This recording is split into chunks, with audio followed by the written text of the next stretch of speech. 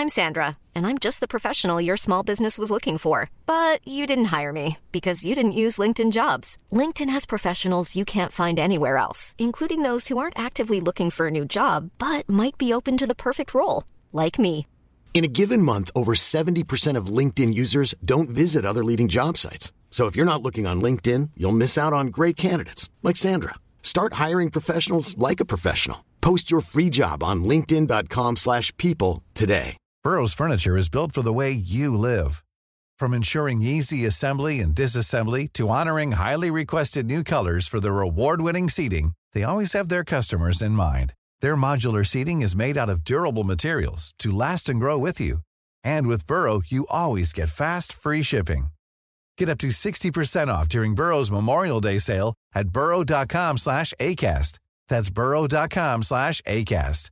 burrow.com/ACAST.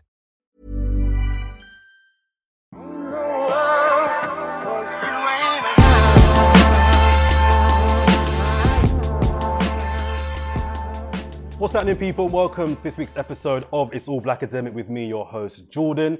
Right now, we're going to have a discussion around how we get to the bag. I'm not talking the bag that secures a couple of cars or a holiday from Malaga or whatever the new watch is. I'm talking the real wealth money, the proper money, where there's only a select few group of people who kind of have access and preview and frequent those kinds of areas and circles. We did a really good show on season 3, I believe, where we spoke about money management, how to save. And I'm going to take it to another level now and go from how do we save as a community our money and grow it to actually, penetrating the corridors and rooms where the real money is. And to do so, I've got another stellar panel with me. I've got star of Channel 4's brand new show, Save Well, Spend Better, Emmanuel Asukwa. How are you doing, sir? I'm good, you? I'm very well, man. Thanks for coming back on the show. I've got Aaron Townsend, who's the head of a financial tech firm. You well, sir? I'm good, thanks. Good. And returning, Aziza Francis here is an entrepreneur. How are you? I'm good, thanks. Good. Cheers for coming on the show, guys. Right, as I said there in the intro, I want to talk to you guys about how we as a community could and should be really accessing the circles where the real money is fluttering around. I'll start with you, Emmanuel, because as a community, we know there are big barriers in how to access those particular areas and arenas. But do we as black people have to just accept that it is harder, but we've got to do better? Or is it just stop complaining about the fact that we're not in these circles and find a way to get in these circles? If so, how? Yeah, multiple. I think, first of all, we need to understand what is wealth. First of all, what are we really trying to chase? Because a lot of us, what we're trying to chase is money. And the worst part about life is when you get all that money and realize that you still haven't found happiness. Mm-hmm. And so when you really understand what wealth is, you understand that that's not an amount of money, that's not a number of holidays, that's not the car that you drive. Mm-hmm. And so that's the first part. The second part is also then working together as a community. I think a lot of people, when they came over, they worked a lot together. We got things like Partner and so forth, where we did group economics and we worked together, and that's how we got on the housing ladder and so forth. But somehow you've allowed being grown up and being the next generation saying that's old-fashioned to make us now not work together, and that means that our money's not as strong as it was. Mm-hmm. Aziza, what kind of attitude do you feel as a black community we should be adopting in trying to penetrate these circles where, I'm not talking about being rich, I'm talking about, I'm talking about generational wealth. What kind of attitude should we be adopting in order to get into that mindset and also to those actual practical arenas? I think it's really important to find out who the wealthy people are. Because if you don't know who they are, how can you access a circle that you don't even know exists? Mm-hmm. I think young people have the advantage. People like to be appeased and feel important, no matter how rich they are or how wealthy they are, who they are. So reaching out to them and saying, look, I'm doing a uni project. I want to have a conversation with you about how you structured your business. Mm-hmm. Just stuff like that, just to find out more about who they are, how they got there, their journey, their story. But I also feel like there's so many entrepreneurs and small businesses that are starting up, and a lot of people in the black community are doing the same thing and not coming together to run those businesses collectively, and are doing things based off of emotion and their own ideas as opposed to practices that have previously worked. So there are models of success that exist. So for instance, the beauty industry or the hair industry, there are people who have created products that have generated millions of pounds, dollars, all different currencies. and there's a blueprint to how they structured their business or run their business. But then when a person from this generation starts a business, they have their idea, and it's social media led. The blueprint is social media. That's not the blueprint for wealth. It's just not the blueprint for wealth. Wealth is old money. Do you know what I mean? So sometimes you have to go back to basics and do the boring stuff, the paperwork, the research, and just be willing to not think of self. I think a lot of people think in the mindset of I. So it's all about me, how I'm going to win. I'm securing the bag. You never hear people say we are securing the bag. It's about self. So there's no collective consciousness when thinking about wealth in the first place. And Aaron, how important is accessing wealth to you personally? And if it is important, why is it important? I think for me, it's something I think about every day. And like just going on the points that have been made, for example, like I have these conversations with my friends where when you look at history, you look at people like J.P. Morgan or Carnegie's or the Rothschilds, there is someone in that family that would have started off and said, okay, I'm going to delay my gratification for a period of time so that not for my kids or my grandkids, but for my great-grandkids, I'm going to ensure that there's going to be generational wealth down the line. So what that means, for example, someone like me, it means that, okay, I might not be able to buy the massive mansion. It doesn't mean I won't be able to live a certain lifestyle, but it means that I'm going to set up various different structures, various different business opportunities, various different ways of income where I'm not thinking about necessarily buying a big house, but it means that my great-grandkids are going to be set up. So it means that I need to have a 100-year plan or a 150-year plan. And is that a level of selflessness that you see within our community?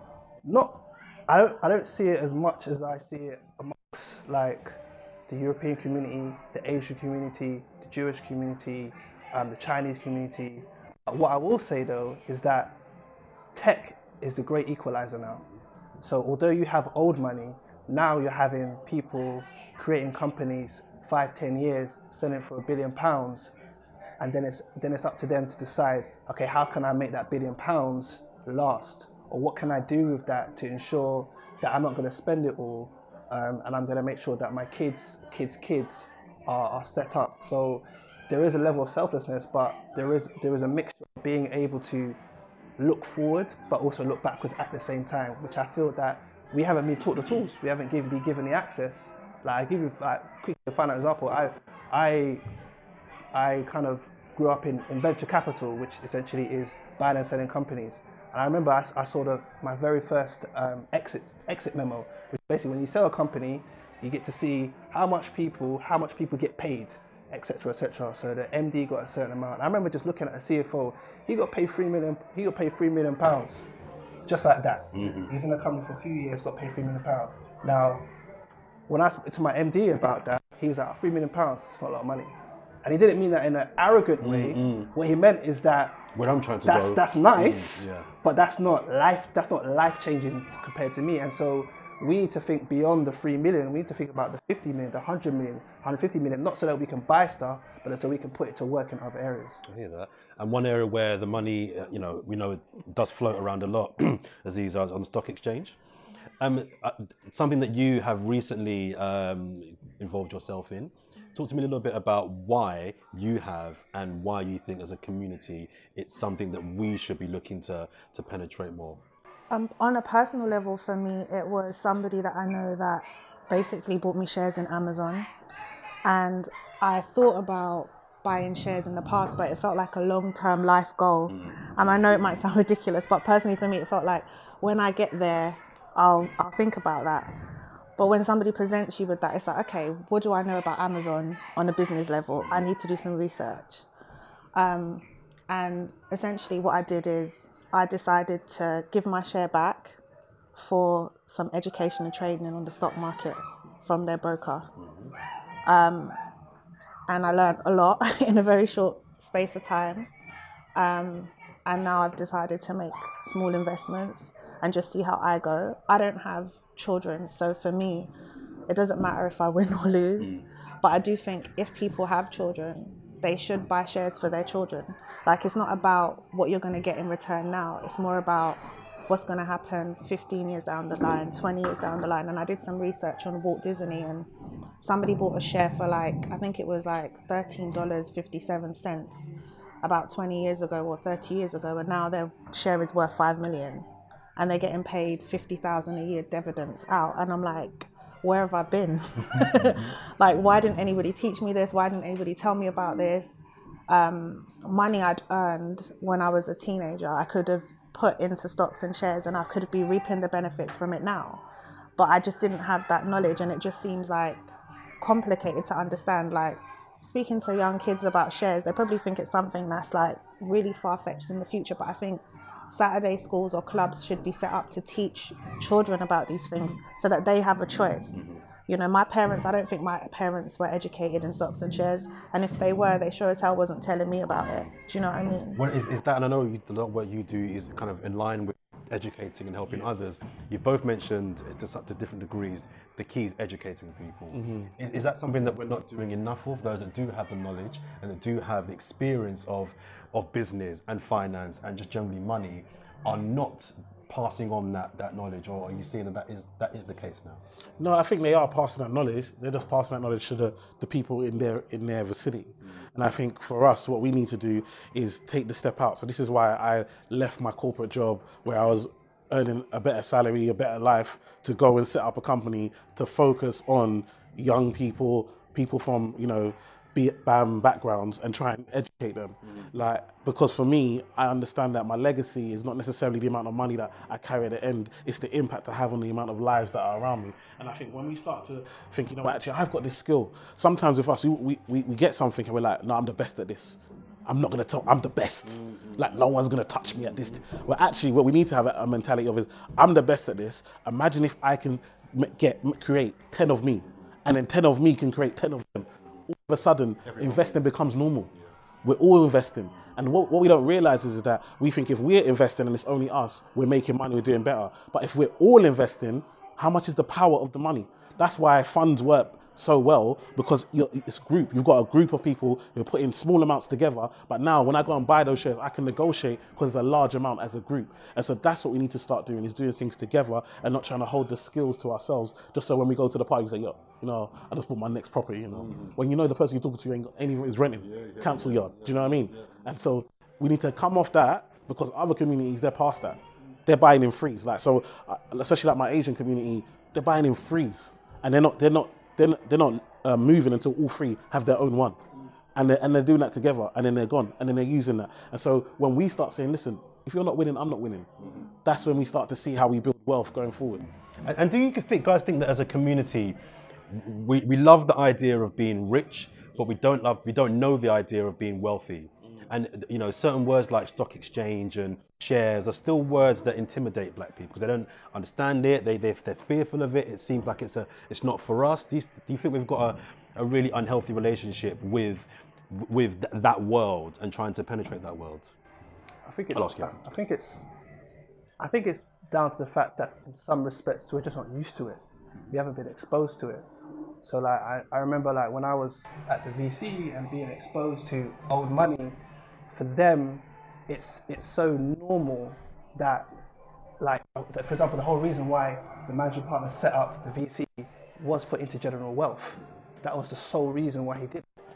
And so for him, for us as a black community, I think, like, as Manuel said, we have to become so used to it. It has to be, you know, common examples. We have to be talking about it, but we also have to make sure that we're bringing one another into those environments and being exposed to it, and actually allowing us to have the mindset to think that we can do it. Because I think if we don't think we can do it, then we're never going to try it. So I'm interested, kind of anyone that's watching this, how do we, as a community, well, I don't have any money, but how do we tangibly, we know Let's take that back. We all got money. Okay. That's the first thing I think everybody needs to know, that we all have money. Black people have so much money, and I think there's a misconception that we're all broke, and I feel like black people in particular have a very bad relationship with finance, period. We spend money to validate ourselves, to make ourselves feel like we've achieved. So we do the end goal before we've even started the race. We will buy the Rolex and be sleeping on our mum's couch. We will drive the Range and not have petrol to put inside of the Range. I think the first thing needs to be is stop feeding these big companies and these big brands grandchildren. You're paying for their great grandkids to go to uni. Why are you buying a Rolex? Can you even tell the time? Half of the man with a Rolex can't even tell the time. It's ridiculous. It's absolutely ridiculous. And I personally feel that the only way forward is for us to change the way we spend, period. Minimalism is the only way forward. We're excessive spenders. So on that point, I don't know if you guys have heard about the FIRE movement. You heard about that? Where it stands for Fire Independent and Retire Early, where you recommended that you save 25 times your yearly outgoings and then you're out, you retire. You're nodding, so you've heard about this. Is it something that appeals to you? Are you doing this, by the way? Like, I've heard of it, and I've looked quite deeply into it. I think for some people, for a lot of people, that won't work. However, what I like about it is the principles. So what my sister was saying in terms of how we spend, our spending habits. Like, for example, the black community is one of the most indebted communities, period. Like, I was reading the race relations report just the other day, and I think 1 in 4 of UK black people are in persistent poverty. And if they're going to be in persistent poverty, that means they're going to be in council estates. That means they're going to be on free school meals. It's going to be persistent, and a lot of that is because, as you said, like you walk into the house, they've got a 50-inch screen. Like I haven't bought a new TV since I got married, which was like over 8 years ago. So for me, that if you're talking about tangible, practical things that we can do, one thing is don't get into debt. Mm-hmm. Like there's a study, I read a study the other day that balance transfer cards pre-financial crisis was about maybe 14 products. Mm-hmm. Now there's over 200 products. And and the reason why that is because no one ever gets everything for free. The reason why that is because the companies realize that people take out these balance transfer products, never clear their balance. So they just go onto the high variable rate and then end up spending more and more money. But people like think to themselves that, oh, I'll clear it, and end up spending more money in it. How about we don't use credit cards at all? Yeah. Don't get into debt. Save. Mm-hmm. Have a pot of money. Have 3 to 6 months of money where you know you can save it. You call it the FU money. Mm-hmm. And then your walk is different. And then you can start talking about investing. Then you can start talking about buying a house. Then you can start talking about wealth. But if your spending habits, like Chris Rock had a saying that like there's a difference between being rich and being wealthy. You can be rich, have a bad investment, and be poor, but you can't get rid of wealth. And that's a practical thing that we can all do. I'm interested to go back to your point about where we spend our money. Do you have kind of tangible examples of how, you know, as black people living, buying food, whatever we do, buying clothes, places where we should be spending our money? And are you a big fan of keeping the money within our own community, with our own businesses? For me, it's about quality over quantity. So we just have too much stuff. We just have too much stuff. I see we have 2 feet, but you got 40 pairs of trainers in boxes, like you're hoarding a Nike museum in your bedroom. Like, what's going on? I don't understand that. Why do you have so much? You know, I went for a period in my life where I had money and I could buy what I want whenever I wanted. And I had to check myself. One day my cousin came to my house. I was traveling, I was going to New York, and she said, all your clothes have the tag on it, but you don't wear these clothes. I said, but I don't like them. She said, why don't you return them? I said, I haven't got time to be returning clothes. She said, but you have a wardrobe with tagged clothes on it, Aziza. You're not wearing those clothes. From that day, I said, if I have an item in my wardrobe that I don't wear, I'm returning it. But I know I can't be returning all the time, so now I have a Simon Cowell policy. I only have 3 pairs of jeans and a couple of t-shirts, but every other rich person I know, we got the same kind of wardrobe. When I need to travel, it doesn't take me hours to pack. It doesn't take me hours to do my laundry. And I don't get caught up in the shop of the consumerism. You walk into a shop, you're coming for your trainers, but you're leaving with £300-400 worth of clothing on what? Your overdraft. We need to learn how to live within our means. It's okay to say, I can't meet you for drinks because I haven't got no money. We've got too much pride as a community, unnecessary pride, like among poor people. How can poor people have pride among each other? It makes no sense. It's okay to say, I don't have no money. It's okay to say, I am broke. It's okay to say, that's not in my budget. You know, anybody that knows me knows I'm not coming out my house. It's not in my budget to come out my house. I can only go to the airport. If I'm not getting on the plane, I'm not moving. I don't drive. I refuse to drive. Where am I driving to? The supermarket. Why have we all got cars? Why are we polluting the air? Why are we driving cars and we can't afford to have them? Like, everybody's making a priority on things they cannot afford. People will upgrade their iPhone but can't afford the phone they already have. To do what? Sit on social media all day. So, you know, you're living out of your means is what I believe. I think as a community, we live beyond our financial means. How would you like to look 5 years younger? In a clinical study, people that had volume added with Juvederm Voluma XC in the cheeks perceived themselves as looking 5 years younger at 6 months after treatment. Look younger, feel like you. Add volume for lift and contour in the cheeks with Juvederm Voluma XC. Reverse signs of aging by adding volume to smooth laugh lines with Juvederm Volure XC. For important safety information and to find a licensed specialist, visit Juvederm.com. That's JUVEDERM.com. Not for people with severe allergic reactions, allergies to lidocaine, or the proteins used in Juvederm. Common side effects include injection site redness, swelling, pain, tenderness, firmness, lumps, bumps, bruising, discoloration, or itching. There's a risk of unintentional injection into a blood vessel, which can cause vision abnormalities, blindness, stroke, temporary scabs, or scarring. Talk to a licensed specialist to find out if it's right for you. Many of us have those stubborn pounds that seem impossible to lose, no matter how good we eat or how hard we work out. My solution is PlushCare. PlushCare is a leading telehealth provider with doctors who are there for you day and night to partner with you in your weight loss journey. They can prescribe FDA-approved weight loss medications like Wegovy and Zepbound for those who qualify. Plus, they accept most insurance plans. To get started, visit plushcare.com/weightloss. That's plushcare.com/weightloss. Millions of people have lost weight with personalized plans from Noom. Like Evan, who can't stand salads and still lost 50 pounds. Salads generally for most people are the easy button, right? For me, that wasn't an option. I never really was a salad guy. That's just not who I am. But Noom worked for me. Get your personalized plan today at Noom.com. Real Noom user compensated to provide their story. In 4 weeks, the typical Noom user can expect to lose 1 to 2 pounds per week. Individual results may vary. And is that about delayed gratification, do you think? Well, yeah, it's definitely something I always teach, delayed gratification. But I think also sometimes we're so focused on no. So it's not a no policy.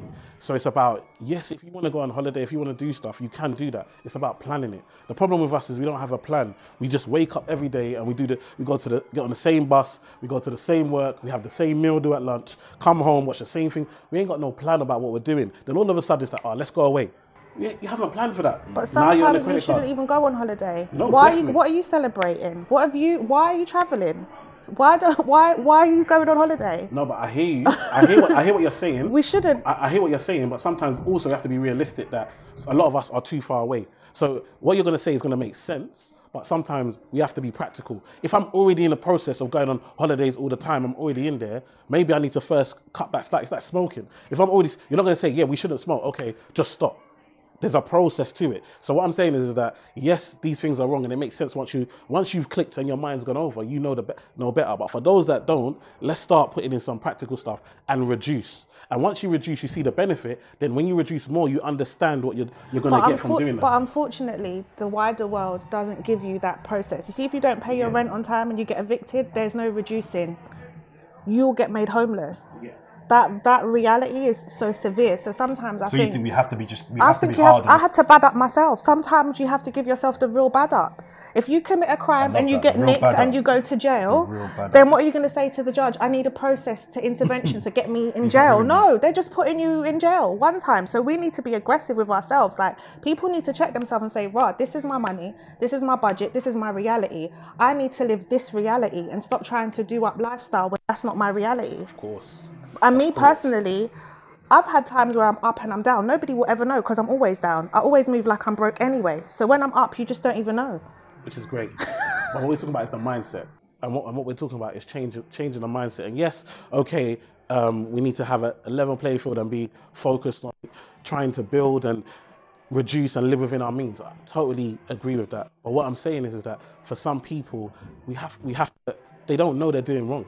So how can you change stuff if you don't realize what you're doing is wrong? If everybody around you does the same thing, like I'm Nigerian. If we have parties all the time and every time we go to the party, everyone's buying a new outfit, your mind is going to follow. So we're not taking, and plus we're not talking about the scars that people go through from missing out. So when you talk about someone that has bare trainers, a lot of the time when you hear their story, that when they was at school, they was getting bullied because they didn't have it. So the second they get money, that's what they're going to do. So a lot of this thing can be psychological, and sometimes we have to deal with that. We can't just say, not everyone's going to respond to, oh, we're just bad up, we just stop. It's not going to work like that. But in terms of the mindset, that's the problem. You're still seeking external validation. How can you want to be successful and care about what people think? You're supposed to be able to walk around in no-name trainers and know you're good. Of course. I know my bank balance is lit, so I can walk into a room and you can have an opinion of me. I know what my bank balance is saying. I know I don't fly economy, babes. You will be with your Louis Vuitton luggage in economy while I'm sleeping. Yeah. I don't care. So the mindset and the mentality needs to be for our community. We need to change the mindset. People who are doing up success, people who are doing up business need to tone it down. Don't be like, oh, I'm running a business and see my range and see my watch. Young black kids need to think, right, when people run a business, they wear Primark. When people run a business, they have packed lunch and water. But guess what? They do up real lifestyle. Because wealth, when you have money and you're rich, you live a certain way. And when you have wealth, you live a different type of way. Wealthy people don't live like rich people. They don't care about Nike. They're invested in Nike. Of course. So my thing is, why don't you collectively come together and buy shares in Nike and buy shares in Balenciaga instead of going through the process of healing your childhood Nike pains? Like, there's bigger traumas in our community than materialistic pain. Let me move it forward. Sorry, I'll bring you in on this one. I've got here there are over 2,000 billionaires in the world. This is according to Forbes. Only 13 are black. That's fewer than 1%. That's fewer than 1%. Sorry. Of those 13, only three are women, 4 are Americans. What does this say about our access to wealth in our community? Is it kind of just basically repeating what Aziza said? It's about mindset, it's about attitudes, about the language you use. That's all warped and it's all wrong. I think it's multifaceted. So it is, we're not going to get away from racism, but you can't purely use it as an excuse. But it is there. Like, there are stats out there where black people are denied business loans at higher rates than your white and Asian counterparts.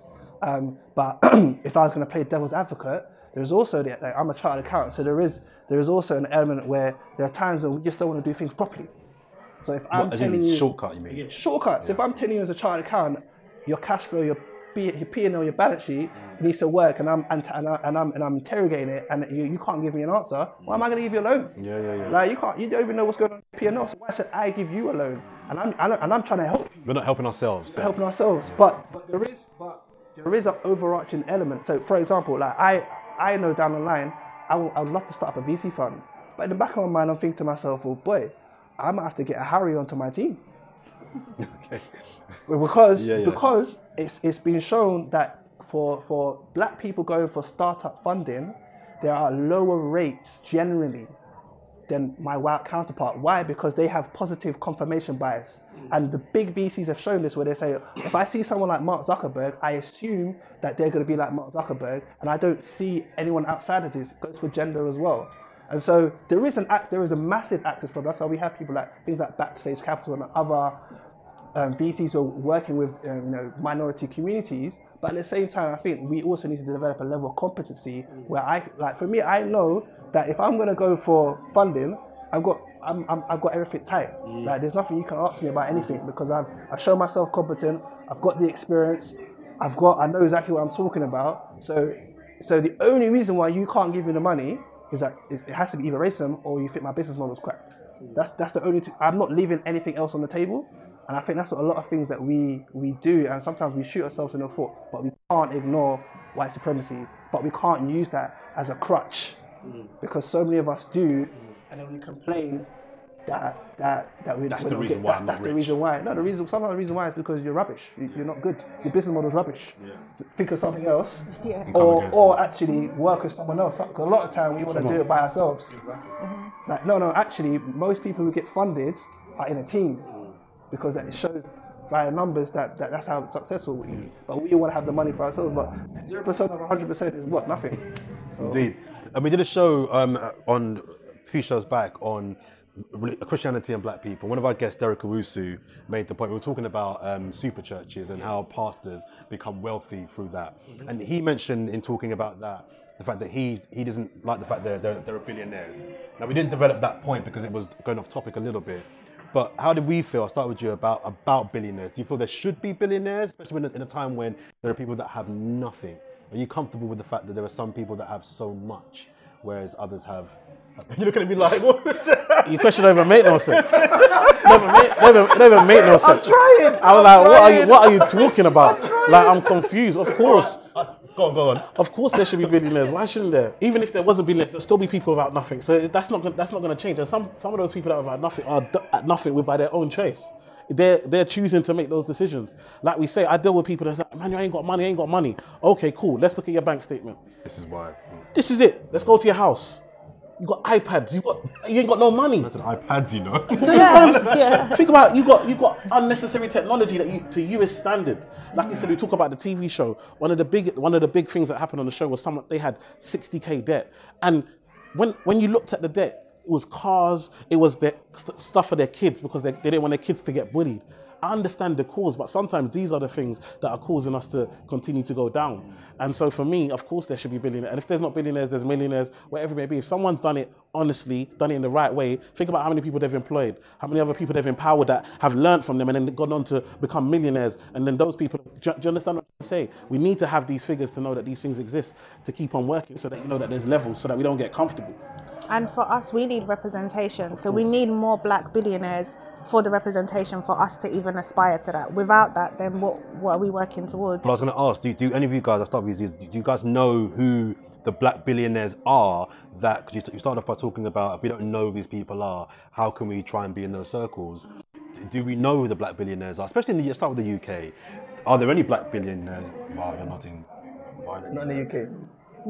I was about to say, from my knowledge, there's no billionaires, but there are millionaires. Yeah. And there are a few that now I've realised roll together. So when you put them together, you might get $1 billion. Just 2 or 3 men that come together. Yeah, like but they don't work together. But if they were to do something together, it would be of that magnitude. But when I look at money and I look at wealth, I don't tend to look at colour when I'm looking for a blueprint. Because we are constantly being educated to work in a way that serves this country. So why should we look and seek the blueprint of the black way of becoming wealthy when it's so minimal? That information is minimal. It's easy to see how other races do it and win. So it's about taking their blueprint and tweaking it to our culture. I think we are innovators. We create most of the things that make these people rich. They're culture vultures. They're constantly stalking us and watching us and trying to build and create products and brands and things that they know we would love because we're the trend. You know, we're what's popping at the end of the day. So yeah, I just think as well, whenever we make a product, we always try to not sell to ourselves. I've noticed that a lot of small entrepreneurs and businesses, they don't create product to sell to black people. They want it to be able to reach a mass audience, and they don't know that the big brands are focusing on us. So get your own people on board first. We're all here screaming, support black business. Half the black businesses don't want your support. They think they're bust when they're making mainstream money from all the other races. So their mindset is there, not here. But also, you have to remember that from a business point of view, sometimes when you're dealing with black people, we also don't appreciate black business. When we go there, we want discount. We don't respect it. Like when we go to you could go to the same shop owned by the Asian man. You're not asking for a discount. You're going there, you're accepting the price. When we go to ours, discount, lend me that. I'll take that now and I'll pay you later. Do you understand? So who wants that? Both ways, do you understand? 2 quick final questions, guys. I'll start with you, Aaron. The first one, just give me a sentence each. What advice, anyone that's watching that's like, okay, I want to be a billionaire, I want to access wealth. What's the one thing, I want 3 different things from you. What's the one thing you would advise a guy, a woman watching now to do today to be the first step in trying to change their mentality or even practical advice to accessing the big P, the big wealth? The real bag, as I call it. I would say remain curious, and I'll develop that even more. Innovation stems from the intersection of 2 things that don't necessarily look like they should go together. So if you look at like Netflix, for example, who would have thought that putting some DVDs in a post box is going to create $1 billion company? you had to have the tech know-how, you also had to have the supply chain management know-how as well. So that's why I say remain curious, because because there are industries down the line that we don't know is going to exist yet. So we can't necessarily say you should be a chartered accountant, you should be an engineer, you should be a doctor, but remain curious in all these areas, and eventually your experience, if you remain competent as well, you'll be able to intersect various different things and be able to bridge innovation that could get funding, that then could make you that billionaire or that multi-millionaire, and then 2-3 companies down the line. So I would always say remain curious, be competent. I love that. Aziza? I would say explore minimalism and live within your means. Like, just live within your means. Don't be ashamed when you're not up. Use that as your motivation to get more money. Don't buy things that you can't afford. Don't overspend. Don't try to fill your wardrobe, fill your drawers. You've only got 2 feet and 2 hands. You can't do too much. That's what I would say. Like that, Emmanuel? For me, just multiple streams of income. I think too many of us are so walking a mad confident on a one man's income, on a one income, just walking like you're untouchable on somebody else's dream. And if they decide that they don't want to pay you, you're gone. So for me, it's about multiple streams of income. If you say billionaires or whatever, if a millionaire has at least 7 streams of income. So why are we saying we want to be a millionaire, but we only got 1? So it's about making money and then making your money make you money. And then when you make that one, make it again. I think a great example is Jay-Z. As much as he's known for music, most of his money doesn't come from music anymore, because he's used that money to invest in other things that create other businesses, and that's how you move. And I want a different answer from the 3 of you, but what would you have told your younger you in terms of advice in trying to access money and wealth? If you could go back 30, 40 years, 30 years. I was going to say 20, 30 years then. All right. 20, 30 years. Talk for yourself. I said 40. My grey hair. What would you tell your younger self that you now know? I think for me, with just property, we were still at that generation where we could have bought property, 100% mortgage and these type of things that I just didn't have a clue. I didn't even understand property ownership. Even when my parents told me buy a house, I was so into God that I said, no, I'm going to buy a house for cash because God's going to bless me. Like, these type of nonsense. Like, so it's just one of them things where, like, now your mind is like, do you know what I mean? So for me, I would have definitely got into property a lot. Property, Aziza? I would have invested my money in learning more about financial literacy and my time, and I would have asked all the millionaires that I was around in my youth different questions and valued them more. I didn't treat them very well, and I didn't really care for their money, and now I care for their money. I like that. And Aaron, finally. Ask way more questions. Mm-hmm. Just ask way more questions, and don't be afraid to be pestering to certain people around you, like, especially as I was, again, I keep using that VC example, but these guys are from old money. So I should have been at their desk every single day with a different question and pestering them until they let me into their circle. That's what I would say. I love that. Aaron, Aziza, Emmanuel, thank you very much for joining me on this week's show. Don't forget to subscribe if you haven't already. Blackademic TV. We're across all socials, Twitter, Facebook, Instagram. Check out our website as well, blackademic.com. Until next time, peace.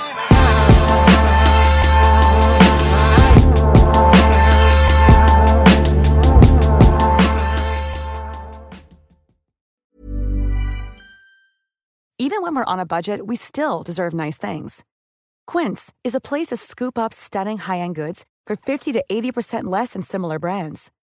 They have buttery soft cashmere sweaters starting at $50, luxurious Italian leather bags, and so much more. Plus, Quince only works with factories that use safe, ethical, and responsible manufacturing. Get the high-end goods you'll love without the high price tag with Quince. Go to quince.com/style for free shipping and 365-day returns. Imagine the softest sheets you've ever felt. Now imagine them getting even softer over time. That's what you'll feel with Boll & Branch's organic cotton sheets. In a recent customer survey, 96% replied that Boll & Branch sheets get softer with every wash. Start getting your best night's sleep in these sheets that get softer and softer for years to come. Try their sheets with a 30-night guarantee. Plus, get 15% off your first order at bollandbranch.com. Code BUTTERY. Exclusions apply. See site for details. Hey, folks, I'm Mark Maron from the WTF Podcast, and this episode is brought to you by Kleenex Ultra Soft Tissues, your ally to help tackle your allergy symptoms this season. I love the change of seasons, but nobody loves pollen and all those other things floating in the air that make you sneeze during this nice weather. Kleenex Ultra Soft Tissues are hypoallergenic and allergist approved. So fight back against watery eyes and runny noses without worrying about irritating your skin. For this allergy season, grab Kleenex and face allergies head on.